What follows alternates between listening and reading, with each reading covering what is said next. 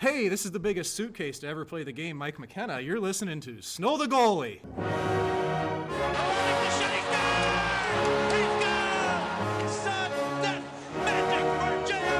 Couturier swallowed it from the score! Richards through the seam, deflected stop. Goalie! He scores! The lead, the save by Boucher, and the Flyers are going to the playoffs! Welcome back into Snow the Goalie, the only Flyers podcast, the People's podcast, and really, truly, the Players podcast. 2 episodes in 1 week, and this episode, Anthony, features an interview with one Mike McKenna, who introduced himself off the top as the biggest suitcase to ever play the game. A real character. Funny enough, I do feel a little bit bad putting this out there because clearly this means that he's either going to be waived or traded within mere moments of the show going out. Russ. I can't believe how many people contacted us yesterday, and we're recording this on Wednesday prior to the start of the Bruins-Flyers game at the Wells Fargo Center. But so yesterday being Tuesday, when we released the interview with Dale Weiss, we literally put it out, and then by noon he was on waivers. Yep. The team had waived him. Now, no one claimed Dale Weiss, and he's still on the team. So technically the curse hasn't completely gotten him yet. He got waived. I get that he cleared waivers, and but he's still on the roster. But he technically he got waived. Yes. So to recap for the fine folks at home who might be wondering what curse it is that we're talking about, the Snow the Goalie curse. The Snow the Goalie curse. Now, the only person, Anthony pointed this out on Twitter. Somebody else pointed out that the only person to have actually broken or to have avoided this was Travis Sanheim, but he was interviewed at the end of last season. Yes, so this is this season's curse. And in fairness, the Sanheim one, that was an Anthony only thing, and I don't remember how you had that set up. I'm in the locker room. I don't know if that was a full aside like the rest of these have been. No, I pulled him aside and did a one-on-one with him in the locker room. So to recap for people, we put out our interview with Ron Hextall on June 12th. He was obviously fired since then. We put out the Alex Lyon interview on August 29th. He was sent back to the Phantoms. On September 26th, we put out our interview with Jordan Wheel, who has since been traded to Arizona. Back in the end of November, beginning of December, we had a tentative agreement with Dave Haxtell, the now former head coach of the Philadelphia Flyers. It wasn't even a tentative agreement. It was locked in. He was going to do it. And I think it was that week. Well, no, so he was planned to do it, but then Hextall got fired. That was it. And so then he said, can we just wait till the dust settles, and then we'll do it? So we said, okay, fine. And then they went on that road trip in December, and he said to Zach, tell Anthony I'll do it when we come back from the road trip. Came back from the road trip, and he was fired. On December 24th, we interviewed Scott Hartnell. Who's already retired. Who is retired, which means he's not on an NHL roster, so that's our fault. Yeah. And then on Sunday, we recorded our interview. We put it out Monday night into Tuesday morning, and less than 12 hours later, Dale Weiss was waived by the team. He is a healthy scratch, I believe, tonight. That is correct. And Mike McKenna, you're next. I guess that's pretty much it. So get that suitcase ready. Boy, Mike McKenna. But Mike was really a lot of fun. Oh, my God, he was great. And I think, this comes back to what we said on Tuesday's episode. If for some reason you missed the Dale Weiss interview, I think you really need to go back and listen to it and get an idea of what's been going on with this team. And I think he gave us a lot of really great answers that pulled back the curtain. A little bit critical in some moments, and I think that's why people thought that maybe we were responsible for Dale Weiss getting put on waivers. I don't think that's what it was. But Mike McKenna, the interview that you're going to hear, is very little about this team. He hasn't been here that long. Right. And even to some extent, not really all that much hockey. I think it was more of the human side that Dale Weiss kind of alluded to in the last episode, but the human side of hockey and a lot of things that kind of make a guy like Mike McKenna tick. Yeah, no, Russ, we talked to him for half an hour, as the listeners will hear in a couple minutes. And I just had the feeling that we could have gone on for another 45 minutes, he could have talked all day. And the fact that we briefly touched on the fact that he's starting his own podcast. Yeah. And when you listen to him, when you hear him talking about it, you'll know why it will be a successful podcast, because he's that engaging and he's that good of a talker. And it was great. I mean, I had no interest in really talking about hockey with him because he was such an interesting guy. Yeah. Just in general, just talking life and the like. And I'd love to talk to him again. Love to get some more of his take. Maybe make, hopefully he sticks around long enough that we have an opportunity to talk to him again. Hopefully they don't, the brass is not listening. And like McKenna went on with those guys, get him out of here. Get out of here. So I don't know. Yeah, but no, it's great. I urge people to tune in, stay with this and listen for the entire 30 minutes because he's just great. He's a fun cat, man. He really, really is. Well, I think without further ado, let's get to that. On the flip side, on the back end of this interview, we'll talk a little bit about Monday's game against Minnesota, which was a really exciting game. So we'll do a little breakdown after that. But without further ado, here's the interview that we did on Sunday after practice with Flyers goaltender Mike McKenna. Welcome back into the Snow Goalie podcast, and we have somebody, Russ, now who does not like the name of our podcast, is already taking issue with us, and it's Flyers goalie Mike McKenna. Mike, thanks for joining us here on the Snow the Goalie podcast. It's my pleasure, and I don't mean to shoot you guys down right off the bat, but I've been snowed. I've been on the receiving end of that far too many times in my career, and I can tell you that those ice chips in your eyes aren't a lot of fun. Not a lot of fun. It is a creative name, though. I like it. Thank you. I'm just giving you a hard time. Well, it's all good. So. It's all good. It's all good. Yeah. Well, look, this team's been through like a really whirlwind of a season this year, but I don't think it compares to the whirlwind that you've personally experienced, not just this year, being on 3 different teams, but technically, but throughout your entire career. 4, but who's counting? Oh, was there 4? It was 4 this year. Okay, I thought it was I might have missed one. Well, you're only looking at the NHL level. That's right. I was just looking at the NHL. But I mean, really, in your entire career, I think it's been 19 different organizations. Two of those organizations, the minor league affiliate, moved to a different city. So I think you played in 21 different cities for teams. So could you just kind of give us like the background of how it is to be, a guy who's been able to go through all that and experience all that over a course of 14 years? It's 15 NHL organizations, and I've lost track of the number of teams. Like, you guys can rattle those off better than I can. Yeah. I guess really what it boils down to here, though, is that it's a product of having one-year contracts and going up and down between NHL and American League teams more often than not. And early in my career, I went between ECHL and AHL for the first 2 years, and so I banked a few teams there. Yeah. But as I got older, I wasn't traded until my 12th year. I've only been traded twice. So a lot of that movement and everything hasn't been for reasons of, getting sacked by a team and moving around very often. You know what I mean? It's just been that I've gone up and down, and it's just kind of been the arc of my career path. It's not what I expected it to be. But to be honest with you, I never expected to be playing college or pro or even junior for that matter. When I was a kid growing up in St. Louis, I'm playing hockey, I'm having fun, and that's what I tried to carry through everything. But, it's been a challenge, especially as you get older with having kids. Now I've got 2 kids and a dog, and, you move every year.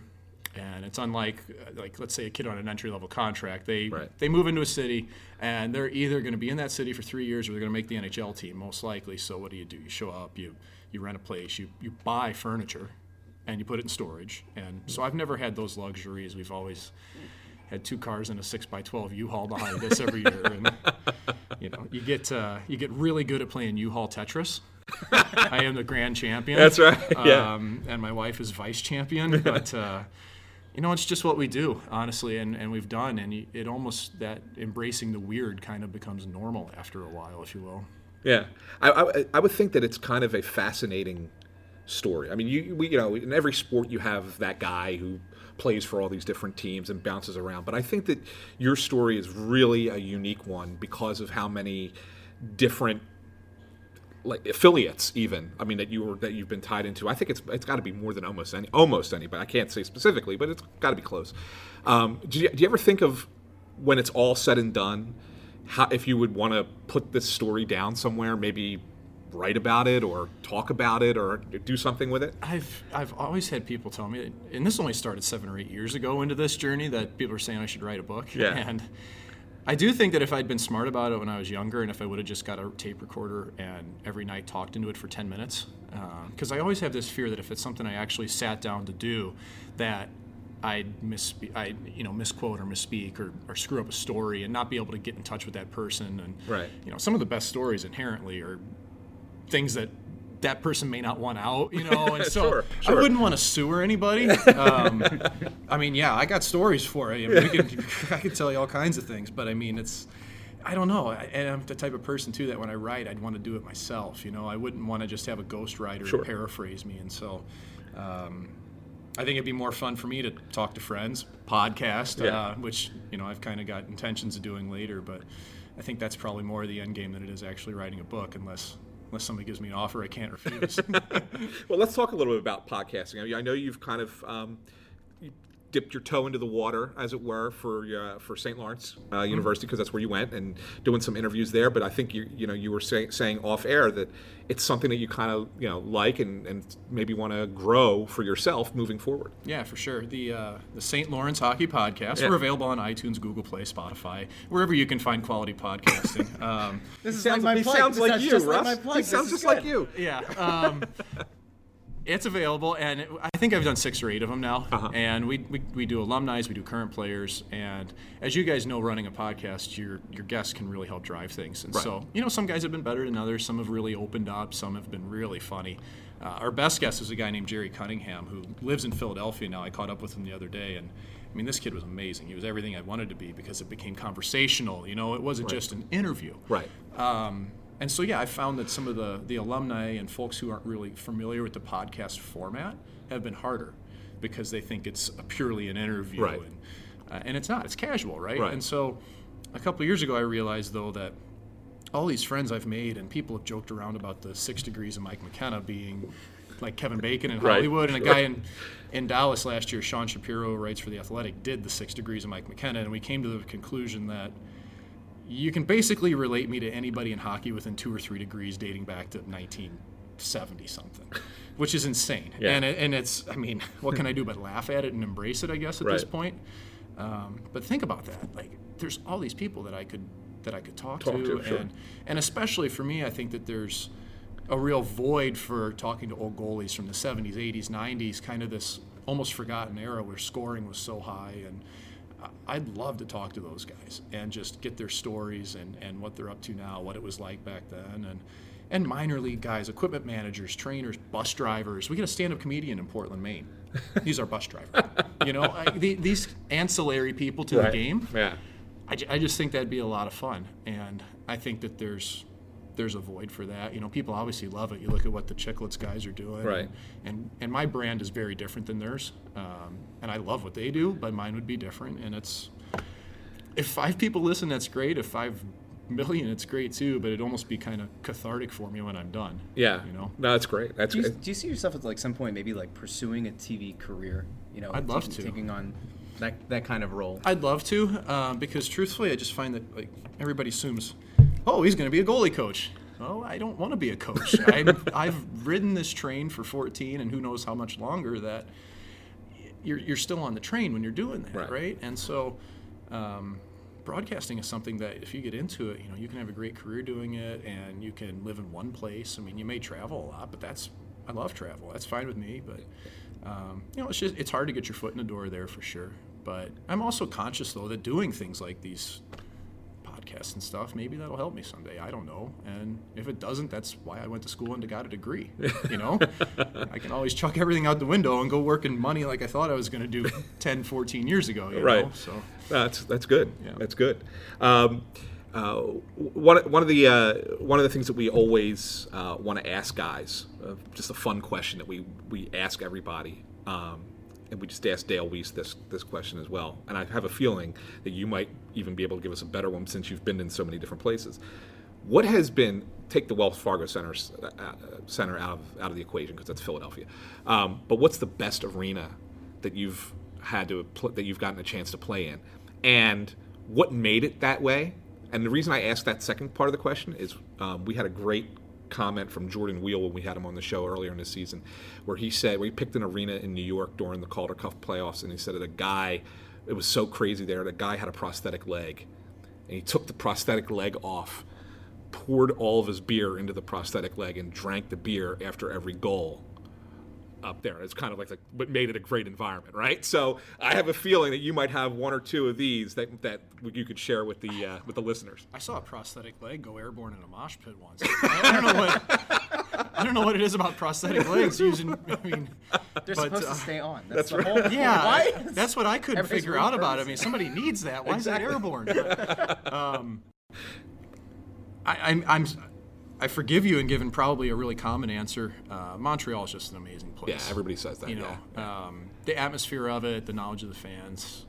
I mean, earlier this year when I was with Ottawa, we were in there and there was a missed call, and they relentlessly booed the officials for, the whole period. You know, and there's just the mystique about being in that building. Yeah. But then again, I've been in 97 pro buildings, so I can tell you about the old Toledo where you'd walk out through the crowd and they'd be taking swipes at you over the glass during the game, or all these different places. And what Jordan said, though, about Calder Cup finals, I've played in the last 2 of those. And I can tell you, though, that although I may not have done that at the NHL level, doing that at any level, playing for everything on the line and in packed houses every single night, it doesn't matter what building you're in. Mm-hmm. That is the coolest feeling on earth. And what we had in Texas last year, in Toronto in the finals, what we had the previous year when I was with Syracuse, we hit 114 decibels in Syracuse. That's louder than Motorhead, guys. Yeah. Like, that's right. loud. Yeah. And we go to Grand Rapids, same way. And it just, that's what you feed off of. Right. And it's more so the crowd than even the building. And Syracuse still plays in that old arena, right? That old War Memorial. War Memorial Stadium. Yeah. Immortalized in Slapshot. Yes. It's where the Hanson brothers were arrested, and they were looking for them, the cops when they came to the door. Yeah. Yeah. So they were told to call the pizza guy in the massage parlor. What I remember about that, I covered the AHL for 1 year during the 04-05 lockout. That was a high water mark too. Yeah, that was it was a great year. And I was with the Phantoms. We're in Philadelphia at that time, and I traveled with them. I don't know how many beat writers have traveled all over the place with an AHL team, but I got to go there.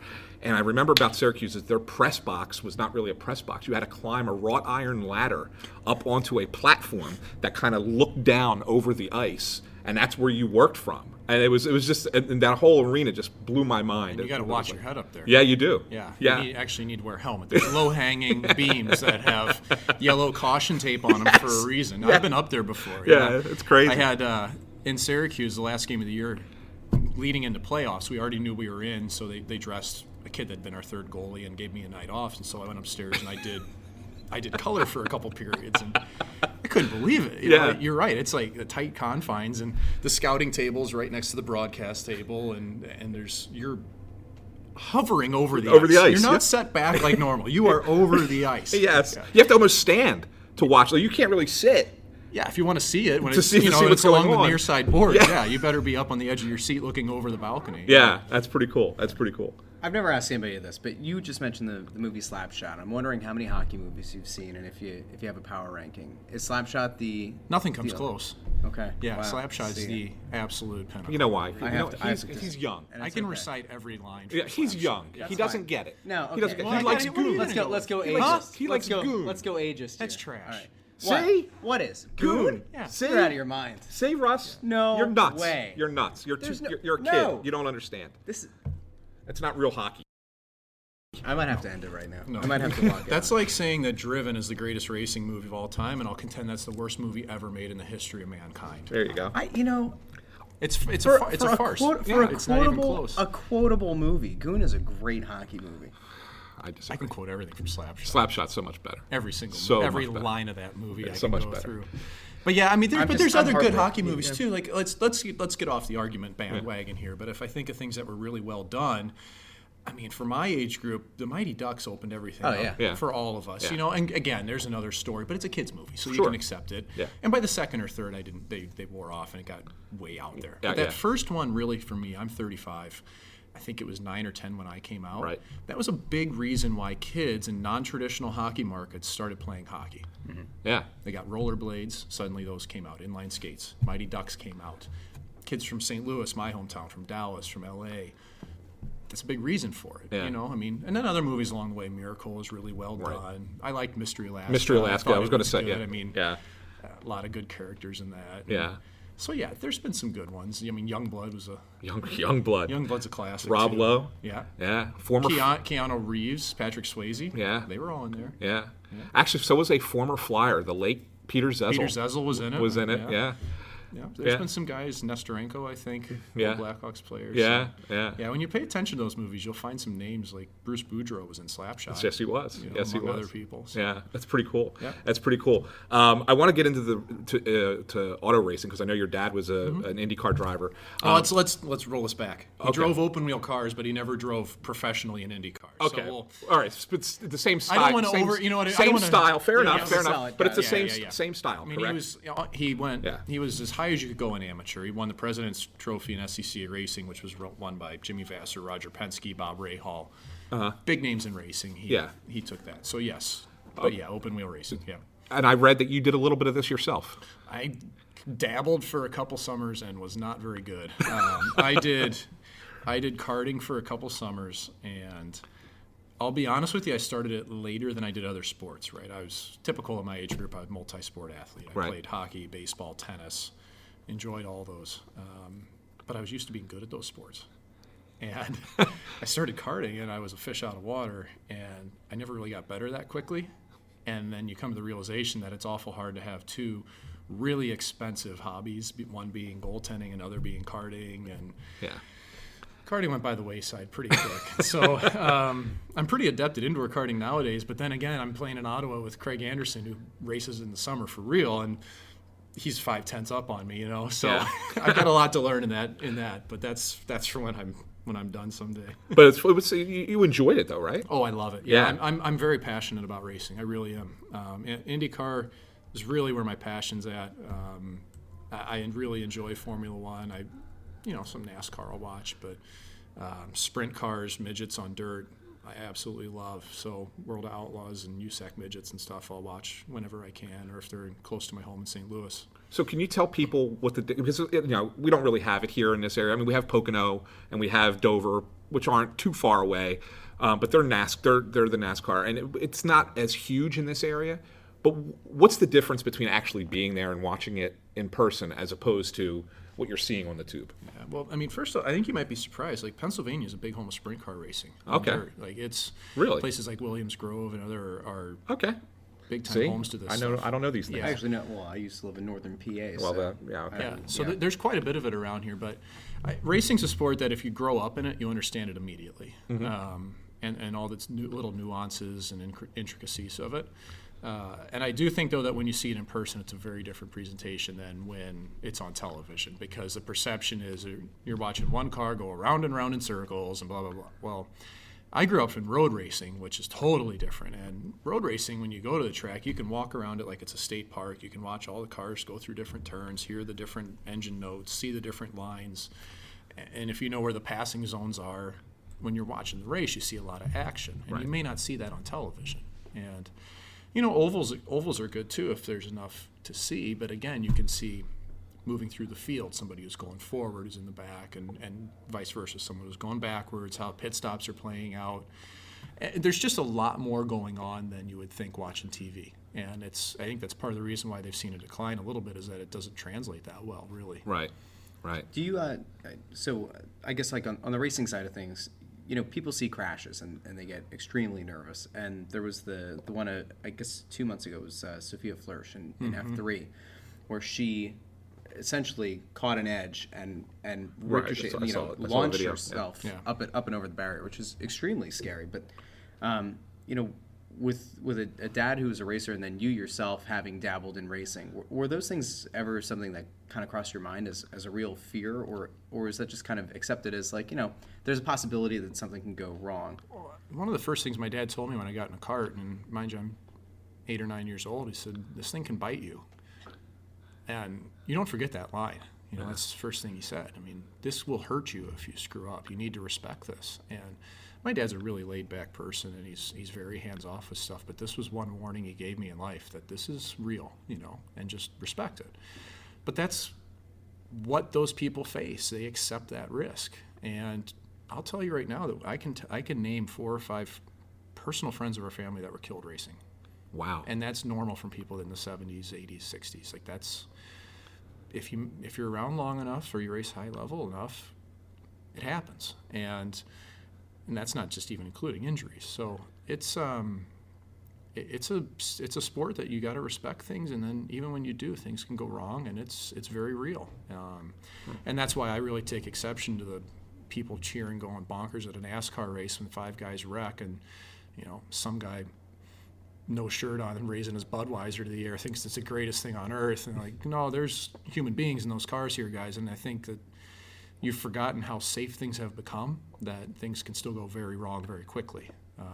So I'm happy that when my kids watch racing with me, they understand that they're not happy when people crash. It's scary. They don't want to see it. That's cool. Let me take you to a happier place. So I read Sorry that, to go so dark no, with you. No, I think it's good. That was good. That's great. That's the way. That's real about racing. Yeah. And I think people gloss over it a lot of times because it has become so safe. There's still it's very dangerous stuff. Yeah. On a happy note, I read that you're one who likes to cook, and specifically, I saw that you treasure your Dutch oven. I do. That you like to braise. Yes. And now I feel like we can speak the same language on this. I don't know if Anthony is much of a cook, so I'm Italian. Of course I cook. Well, I do cutlets. I do red sauce. I do. okay. So some of your favorite things to cook while you're on the road. I mean, I'm assuming that in all of your travels, you're not just taking your Dutch oven. First of all, what brand is your Dutch oven? Is Lodge. Okay, Lodge. Okay. Yeah. White enamel on the inside, black enamel. White enamel, but it's turned a nice patina. It's kind of a brown. So that's at good. this That's point. the better. White enamel is the better way to go. A lot of people go black. I'm letting you take this, Russ. Go ahead. Go nuts. Favorite things to cook. So when you're braising, like what's your protein of choice that you like to go with in the Dutch oven? Oh man, I do so many things in it, but really, if it's an all-day deal, I love doing lamb shanks, short ribs, stuff that you've got to go low and slow with it. I like doing stews in it though too, just basic stuff like that, chili, you name it. But yeah, if I'm trying to impress somebody, I'll do lamb shanks or short ribs or something, and sear everything up and chuck it in the oven for 2, 3, 4 hours till everything gets really tender. And yeah, I love to cook, but I've basically been. I left home on October 29th and never came back, so I haven't been able to cook. So I've been stuck in hotels with. I think my knives are still in my trunk in Ottawa, so hopefully nobody listening breaks into my car. I love to do it, but yeah, I haven't been able to do much this year. But like when I leave on a road trip, I'd usually try to make 1 or 2 meals before I leave for my family. Like I'd prepare a crock pot to be ready, and then I'd cook something else that would last a little while. So in all of your travels, I don't know, since you cook, I mean, some would translate that into you being a bit of a foodie. And so in all of your travels, has there been a dish that you weren't exposed to in St. Louis growing up that has blown your mind? Like one place that if you go on the road, like you need to stop and have, insert this name of this dish here.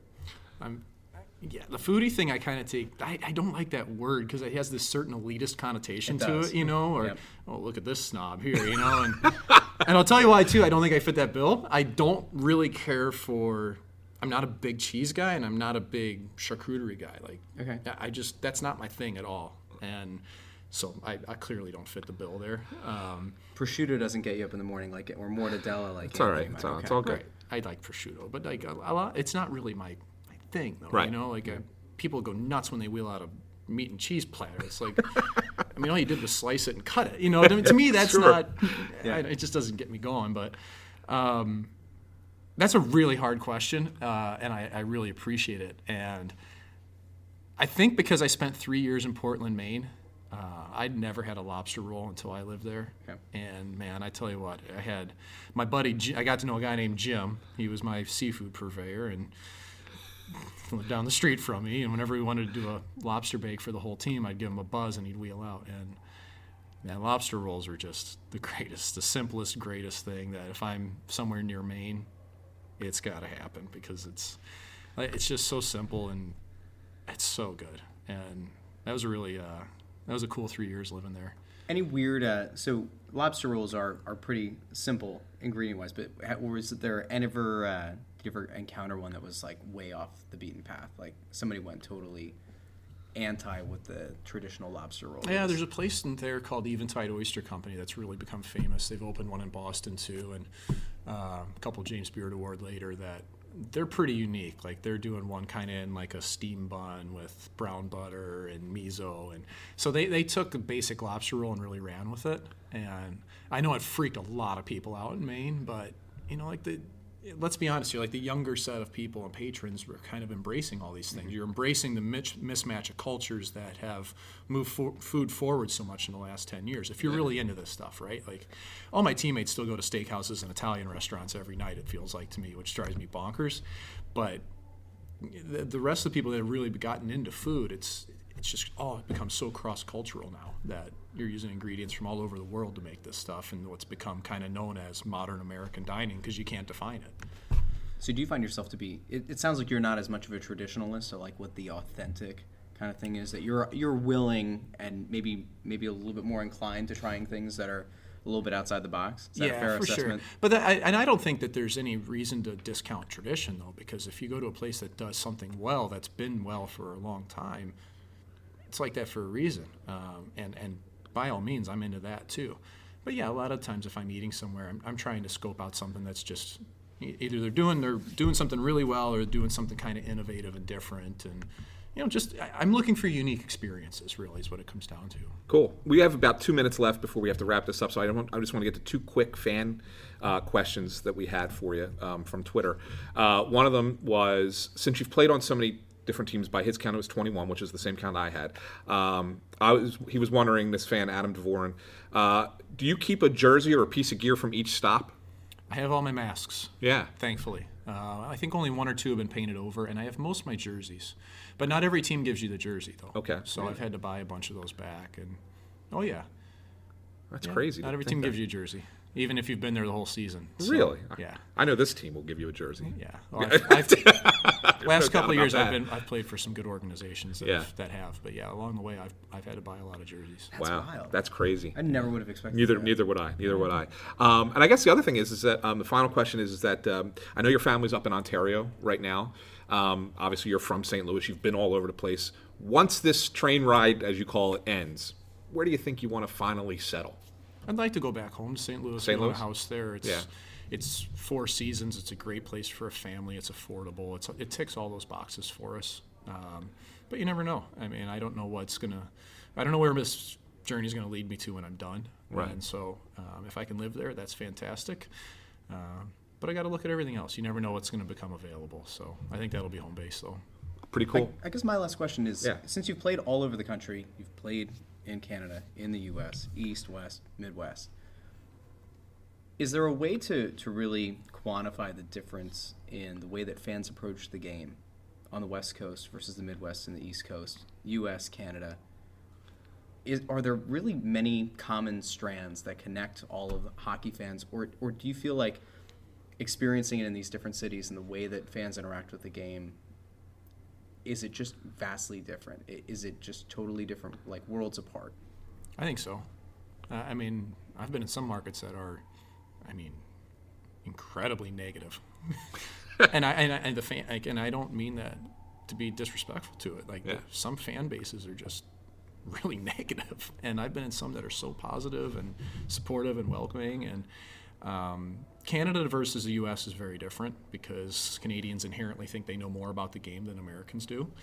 And some of them do, but there's a lot of them that don't know any more than your average American, but they still think they do. So it can be different. But I think that 9 out of 10 fans in this world love the sport. They appreciate the players, and they give us really good interactions that it makes it a lot of fun to do. And so, the other 1 out of 10, you drown them out, and, you hit the block button or you don't listen to them because, what do they know? What does it matter? Right. I'm playing in the NHL. This is the greatest thing in the world, right? And even just playing pro hockey in general, we're so fortunate. And so you can only do your best. And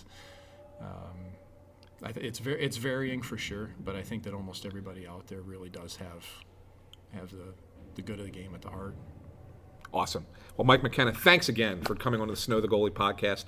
We really do appreciate it, and best of luck with you rest of the season and also with your podcasting future. Yeah, as well. I appreciate it. It's going to be someday it'll be called 6 Degrees with Mike McKenna and eventually goes live. But whenever you guys are ready to change your name, I'll help you come up with something. Okay. Good stuff. Thanks, Mike. No problem. Appreciate Thanks, it. guys.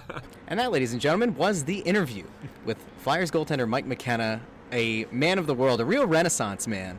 Well, you automatically like have kismet with him because he likes to cook in a Dutch oven. You like to cook in a Dutch oven. That whole segment, like I could have wandered off to the restroom and disappeared for a while. I could have made a phone call, checked in with the kids. I could have done 8 million things, and you would have still been talking food with him. As an Italian yourself, you should be one with the Dutch oven, with oxtails and braising, and the fact that you didn't have much to contribute to that part was disappointing. Now look, when we talked to Dale Weiss about true crime shows, I didn't have much to contribute, right? Like, I think my extent is True Detective, which is not based in reality, and the Serial podcast. Yeah. I mean, I could have talked about that, but I kind of stayed out of the way. But what kind of an Italian American doesn't talk about cooking? I mean, So here's the difference. Slightly offended. No, stop, honestly. stop. So I don't know if I need to call the FBI the Now, full-blooded Italians here, but I feel like... Yeah, but here's the difference. Go ahead. I'm an Italian who likes to eat. Okay. You've seen me, right? I'm an Italian who likes to eat. And I don't mind cooking, but I don't have the passion for cooking. Like, I have a passion for sitting down and having a great meal and enjoying the conversation and really talking about how good the food is, making people try this, you try that, whatever, blah, blah, blah. I don't have the passion to slave over making that meal. That's what and I know that there are people in my heritage who do. There are people in my family who do. They love slaving over it. But I just never, I was spoiled growing up. My grandfather was a cook. Okay. And my grandfather we lived right next door to my grandfather growing up. We were 2 row homes in West Philadelphia. Born and raised. And yes. On the playground is where you spent most of your days. Absolutely. And I know Will. We used to play at the same playground. Get out. He's about 6 years older than me. Stop. But we were at the same playground all the time. He used to come and buy sneakers You and Will from Smith. me. Him and Jeff used to come He bought sneakers from you? Yes, I worked in a What? sneaker store called Nick's Sneakers at 65th and Lansdowne in West Philadelphia. And Will and Jeff used to come in and buy Lecoq Sportif sneakers from us. I have an autographed poster From Will Smith. from Will Smith and DJ Jazzy Jeff. Yeah. I don't know how to Why? feel. They're from the same I'm neighborhood. just saying, like, I think that's awesome, but they're from the same I neighborhood. swear, you should have run for mayor of Philadelphia. I don't know what, Other St. Joe's prep grads have run and won mayorships in Philadelphia. There was Michael Nutter and Jim Kenney, both prep how grads. good of a mayor were either of them. I don't know. It doesn't really Just matter, pointing right? it out. I mean, so. But anyway, no, but How do you feel about the soda tax? I Let the people know. I hate it. My son moved out of Philadelphia because he refused to pay the soda tax. Get out. You think I'm kidding? My son's like a lunatic with drinking soda. He's crazy, and he literally moved from the city. Was living in like the Fishtown area, Hipster. and moved out of there to go back to the suburbs. That's insane. So that he didn't have to pay soda tax anymore. Why didn't he just get you to buy the soda in the burbs and then import it to him? What is that? You think I'm driving to Fishtown all the time Why from not? Springfield?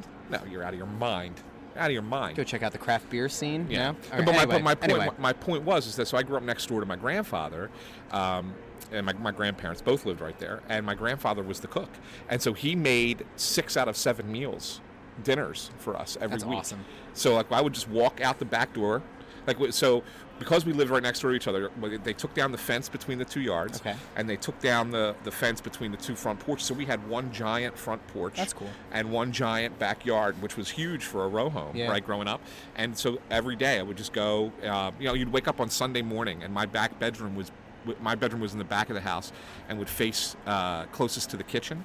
And I would wake up every Sunday morning to my grandfather listening to Sundays with Sinatra, singing Sinatra, and the smell of the Sunday gravy was just awesome. It was like the coolest thing ever. So anyway, because of that, because I was spoiled growing up, I never had to really learn how to make anything. I mean, I've learned how to make things in my adult years, but never did I have to really learn how to do it as a kid because I always had my grandfather to make those Italian meals for. So the Dutch oven There was thing, never like the moment in your life where you wanted your grandfather to teach you? No? no. Because Wow, he was okay. so good at it, I didn't want to learn. Yeah, that's And I fair. figured other people in my family would learn, and they did. Like my sister learned, and then of course my sister married a guy who owns a restaurant, an Italian restaurant. He's from Italy, and so now they own a restaurant as well. So that's kind of a cool thing. Let's talk about the team. Or do you want to talk anything else about the interview with Mike? The racing stuff was interesting. It was awesome. I actually, so I've now had 2 cringeworthy moments this week with interviews. Weiss with Dutch Gretzky. Yeah. And then talking to Mike about the dangers of racing. Yeah. I didn't expect the he answer about that he knew 5 people who were killed in crashes. It's horrifying. Yeah. But it is a reality. The one thing I in theory would have followed up, but I figured it might have touched the nerve a little bit too much, was when people say that it's not a sport. I think we know what the answer to that would have been. Right. So it was interesting. I mean, this is like maybe the one thing that doesn't come across in this format versus with video is the change in body language and everything. Oh, yeah. But for a guy who was very laid back, when racing came up and the dangers of racing came up, you just kind of saw it was a different his, thing. His Yep. whole demeanor changed. Yes, absolutely. So. Absolutely. So hopefully you guys enjoyed that interview. Mike's a great guy. Hopefully he gets another opportunity to play. I know Carter Hart making his 4th consecutive start and goal against the Boston Bruins in this game on Wednesday. Obviously the game will be over by the time you hear this podcast, but he didn't have his A game on Monday night against Minnesota, but he didn't necessarily need it because the Flyers skaters played one of their best games of the season overall. Mm-hmm. But Hart was fine. I mean, he wasn't. It's not like he was bad. It's not like he sat there and said, "Oh, that was a terrible goal," or "Oh, he should have had that." I thought there was maybe one goal. I think it was the third one that he probably should have had, but there were other breakdowns as well on that play, so you couldn't put the whole goal on Carter. But I thought he played fine. I guess the real highlight was the breakout of Nolan Patrick, who had been pretty much MIA for the entire season. Had a hell of a game, scored a pair of goals, had a pair of assists, his first career 4-point game.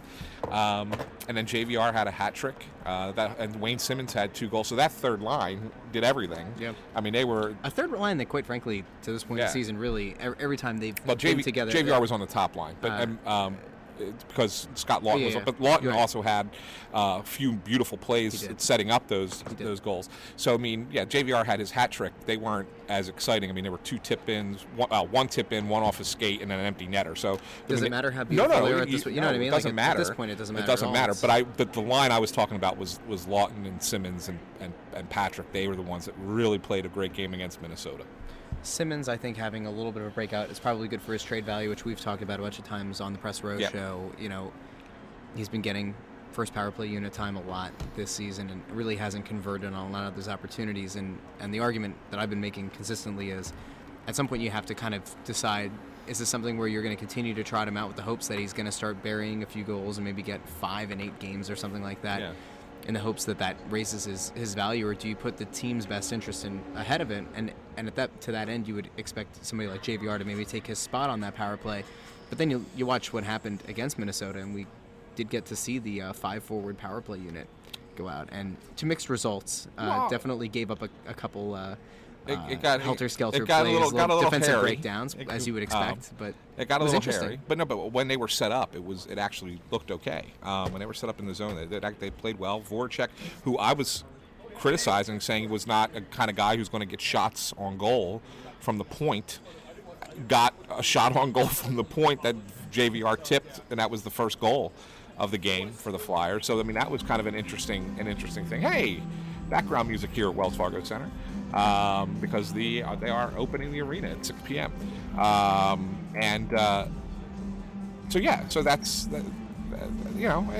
that's a good thing. You want to see JVR break out a little bit. You want to see him get more involved because he's going to be here for at least a couple years. I mean, you would think, right? Unless he gets traded, but I don't know. The cap number's big. $7 million per year. After this year, he's got $28 million remaining for 4 years, so it's not an attractive deal, likely if you're another team. But if a team that were in contention to be a top 2-3 seed in the conference, if you lose somebody who's critical to your power play, maybe you think about trying to make a move for a guy like JVR. The interesting thing is the first 2 moves that Chuck Fletcher made as a GM was to trade Jordan Wheel and to waive Dale Weiss.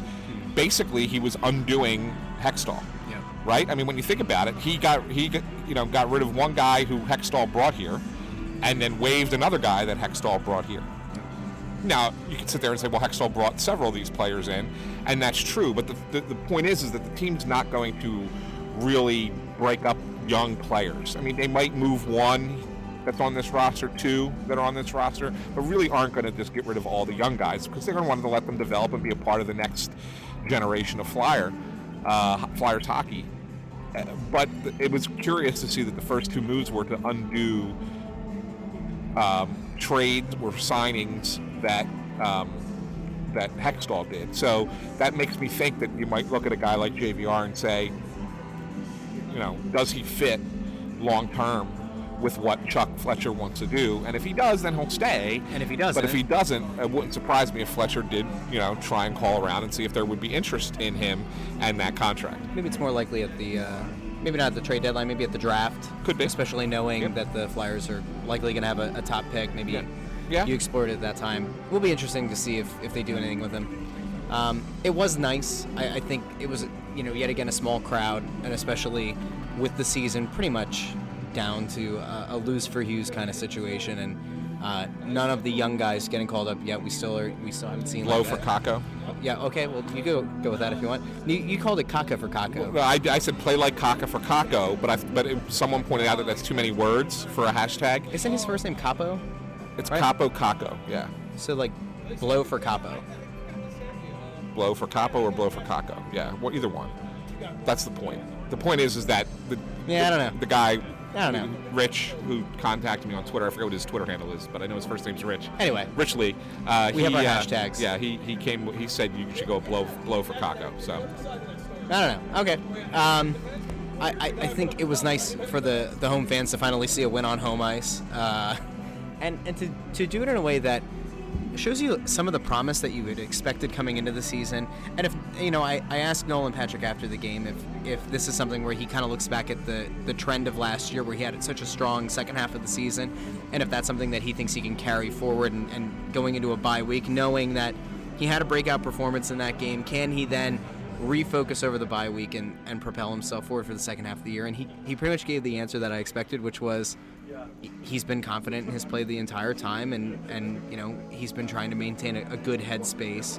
And that was something that Dale Weiss had even spoken to us about, the importance of a young player like Nolan Patrick kind of keeping an even keel. And Dale had even said that Nolan was a guy who, regardless of if he was on a hot streak or not, tends to exude confidence, although Dale had said that there have been times this season where that's been lacking a little bit in Nolan's case. But seeing him come out like he did, it was encouraging. Well, I found it interesting. Elliot Friedman from Sportsnet in Canada, he put out his weekly 31 Things column today, and in that he had mentioned that there were some general managers around the league who were wondering if the Flyers maybe had soured on Nolan Patrick, but also pointed out that Chuck Fletcher said some good things about him prior to him scoring 2 goals on Monday, to indicate that he's not going anywhere, that he's only 20 years old, and really recognizing that right-hand centers are hard to come by in the NHL who could be productive like Patrick grades out to be down the road. And like Dale Week said, 5 years from now, he's going to be looking back on these struggles and laughing at them because that's the kind of talent that Nolan has. So, I don't think Patrick's part of the, rebuild, if you want to call it a rebuild, reorganization of this franchise. At this point, I think that he's here for the long haul. And it was nice to see him have a good game. So against Boston, it'll be interesting to see can he follow it up. Yeah. Can he follow it up with another good game? Doesn't have to score 4 points. He doesn't have to score any points, to be honest with you. I mean, if he does, great. I think it would be nice to see consecutive games with points of some kind. But does he drive play if he doesn't? But is he driving the play? Is he playing good? Did he have a good game? Even if he doesn't get a point, did you sit there and say, he was a noticeable player. He played the game well. That's what's most important. That was one of the things I talked to JVR about after the game, because obviously he scored the hat trick, and I think that's 5 goals in 3 games. It's 3 straight multi-point games for him. And I said to him, he had that sit-down conversation with interim coach Scott Gordon, where they really were trying to define his role and better fit into the system that they're trying to play here than was different than Toronto, which is, JVR said, has been the hardest thing for him to adapt to since coming back. And one of the things I said to him, I said, obviously everybody wants to talk to you because you had a hat trick. I said, and you said that you're feeling better about the way you're playing and understanding the role that they want you to play now that you're here. And I asked him, I said, well, do you feel like even when you're not, when you aren't scoring a goal in these last few games, but on the shifts when you're out there just having a normal shift, a regular shift, do you feel better about those kinds of shifts as well, not just the ones where you're scoring? And he said, yeah. Absolutely, it's all about that as well. And so I think that's kind of a real indicator that maybe he's finding his feet at this point, and you'd like to see that continue as well. Again, he's not going to score 5 goals every 3 games, but if he continues to give you consistent play, especially on that top line with Claude Giroux and Travis Konechny, that's good. And Konechny's the only guy that really now I think we have to see him have a game. Like, he hasn't had a real strong game in a while. That's the guy I really need to see have a great game. The argument that I'll make in Konechny's defense maybe is, for such a small guy, and I mean, he stature-wise is very similar to me, and I'm not a big guy. Yeah. Now, he's like if you took me and actually gave me muscle and athletic ability. But Konechny, I think, has played hard. And he always plays hard. And so that maybe is like one encouraging thing. Like, I think in the case of Nolan Patrick, there have been stretches in this season where he's gone invisible, and you've kind of questioned, and Scott Gordon, spoke to this after the last game, but the idea of that third gear versus the fifth gear, and can he get himself into that fifth gear, skipping fourth gear altogether. I guess. But I think with Nolan, we've seen those moments of like, man, where is that fire? Where's that intrinsic motivation? And in the case of Travis Konechny, whether the points are coming or not, I think you could take the game situation out of it, show someone film on it, and feel that we're getting consistent effort. And I think between him and even Scott Lawton, I think they've been 2 of the most consistent guys on the team. The points might not come, but the effort is there. Yeah, effort. It would be nice, though, if you're a top-line wing that... Right. Effort is certainly there, but the role that he's in... See, the difference between Lawton and Konechny is Lawton is in a role where it's an effort role, right? Mm-hmm. And so therefore you notice great effort from him. And if he gets points, that's secondary scoring, and that's a bonus. Travis Konechny is playing on your top line. So by playing on the top line, he's expected to do more than just show effort. That's true. So there's a higher expectation. Fairly or unfairly, there just is. And so I think that while he displays great effort, and he did have a good game. I think it was against Calgary when they were in. I think that's the game, if I remember correctly, that he had a really strong game. Overall, I still think that, because that was the game I picked the stars, right? It was the Calgary game, and that's what I put him as my third star. You need more than that. You need him to score points, and he's just not getting them, and that's fair. That's something that's missing right now for the His Flyers. Former locker mate, Jordan Wheel, who I think, from my perspective, I think they had a decent enough relationship. Yep.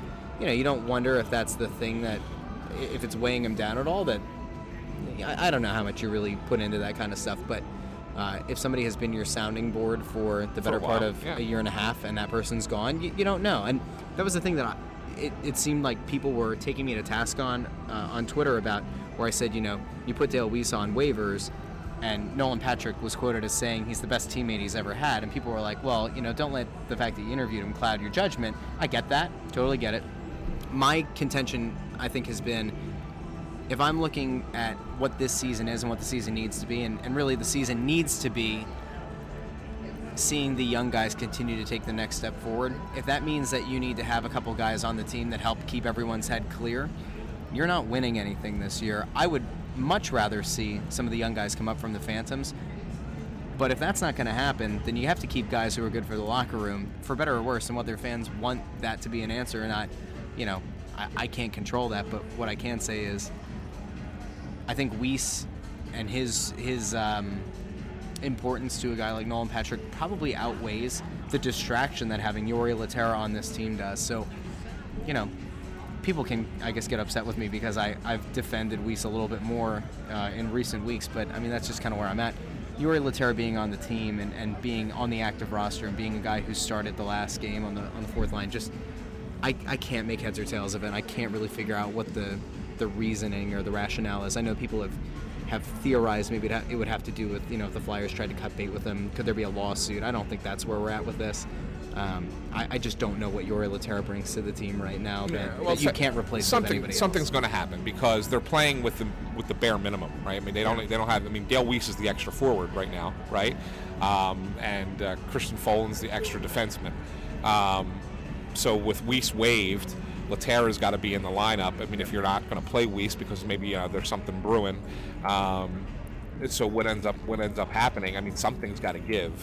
And I think that the Flyers are just trying to, buy time before they actually have to make another roster decision, and it's coming. I mean, I know we keep saying that, but this is, when they say it's the first shoe to drop. Well, Dale Weiss being waived isn't the shoe dropping; it's the freaking laces being untied, right? Yeah. The shoe's what was Jordan Wheel then? The shoe's going to come. Was Jordan Wheel finding your other shoe under the couch? That was something else, honestly. right? Yeah, that was taking the gum off the bottom of the bottom of your soul. Hey, we did get a question. I know you threw this out like last minute. We did get a question from a fan, Joe Plaza. Asks, do you guys think Provorov not seeing power play time Monday is a one-off thing, or could it be a long-term thing? And my response, I actually answered him, and then I realized, he was asking because you asked, you put a tweet out like right before we recorded, asking if people had any questions for the show. And the answer that I gave him was, it's not a one-off, but it's also not a long-term thing. Yeah. I think it's a situation where they needed Ivan Provorov to not have the pressure of expectations in all situations. They needed him to kind of refocus and play, the areas that they really need him to play, which is 5-on-5 and penalty kill, and we'll get you back on the power play once you get the rest of your game rectified. I agree. And I think that that's what it is. So I don't think it's long term, but he's not like he's going to be bouncing back in there, against Boston. I think you're probably looking at a handful of games minimum, if not even a little longer. But I would venture to guess that before this season is out, you're going to see Ivan Provorov back on the second unit of the power play. I think it's a good place to probably wrap for today. Absolutely. People who have been checking into the Press Row Show, I mean, by the time this episode goes out, we will be deep into the Boston game or post-Boston game. Yeah. So for fans to kind of keep an eye out for the Press Row Show, we'll be back on Monday, January 28th. That's a home game against the Winnipeg Jets. Correct. The Flyers are going into a bye week, so we will be releasing a new episode of Snow the Goalie next week, but there will be no Press Row Show until the 28th. Yes. Also, I know we plugged it the other day, but February 2nd, Anthony's going to be one of the people featured on the panel at the Xfinity Live event. It's going to be a podcast roundtable. Yeah, the Philadelphia Hockey Podcast Roundtable. How about it? Yeah. So Anthony will be there taking, questions. I don't know what exactly is happening there. I don't know what the exact format is. It's probably going to be a lot of people trying to talk over each other, knowing the folks who are going to be on that podcast. I mean, you know how Meltzer is. Right? Guy just doesn't shut up. Just a big mouth. I'm saying that because Bill's sitting right next to me, and I'm giving him a hard time. But no, Bill's great. I can talk hockey with Bill 24/7. It should be. I don't know if he'd want to talk 24/7 with you, though. In fairness, Charlie O'Connor will be on, and Jason Martinez, and Russ Cohen, and Anthony Mingione. Am I forgetting anybody? Yeah. Dave, are you doing that podcast thing on the 2nd? Dave Isaac got a message about it. We'll see. Dave Isaac might be there. Might be there. I mean, I think the round table. I think he's going to be part of it. So, but yeah, that'll be a cool thing at Xfinity Live. I mean, look, I think in what has been a down season, it's a cool event that'll be happening, and I think the people that you read on a daily basis all being together, being on this panel, I think is going to be a really cool thing. And from what we have been told, there is going to be at least one, maybe two guests, and those people would be very much worthwhile coming out to hear from. Yes, so, they will. I would encourage people that if you haven't bought tickets to the game on February 2nd, that you do that. And if for some reason you don't want to go to the game, but you want to go to Xfinity Live and go see it'll be after the game, thing. so it'll be about 4:30 roughly start time, and we'll go for about 90 minutes. Yeah, and so it should be a really nice time, so make sure you check that out. And in the meantime, check out all the shows on the Crossing Broad Podcast Network. Hopefully Anthony and Bob are going to decide to finally wake up from their winter slumber on Crossed Up and cover what has been no news. There is still no news on the Bryce Harper and Manny Machado front. Hopefully putting this out like this is going to make it outdated, as both of those guys sign with the Philadelphia Phillies soon. Well, now that the Eagles are done, maybe Bob can stop worrying about all his gambling, betting, and stuff, and can actually, hop on the mic. His gambling writing. He's not throwing money down himself. Yeah. So anyway, go check out the other shows. And Kevin and I just recorded a new Crossing broadcast where we did the post-mortem of the Eagles-Saints game and the Sixers drubbing of the Minnesota Timberwolves. So go check that out as well, and other shows and all that. And so for Anthony, I'm Russ. We'll talk to you again next week, and then the Press Row Show again returns on the 28th. So thanks for listening. Go leave a 5-star review on iTunes and subscribe and all that. Thanks, guys.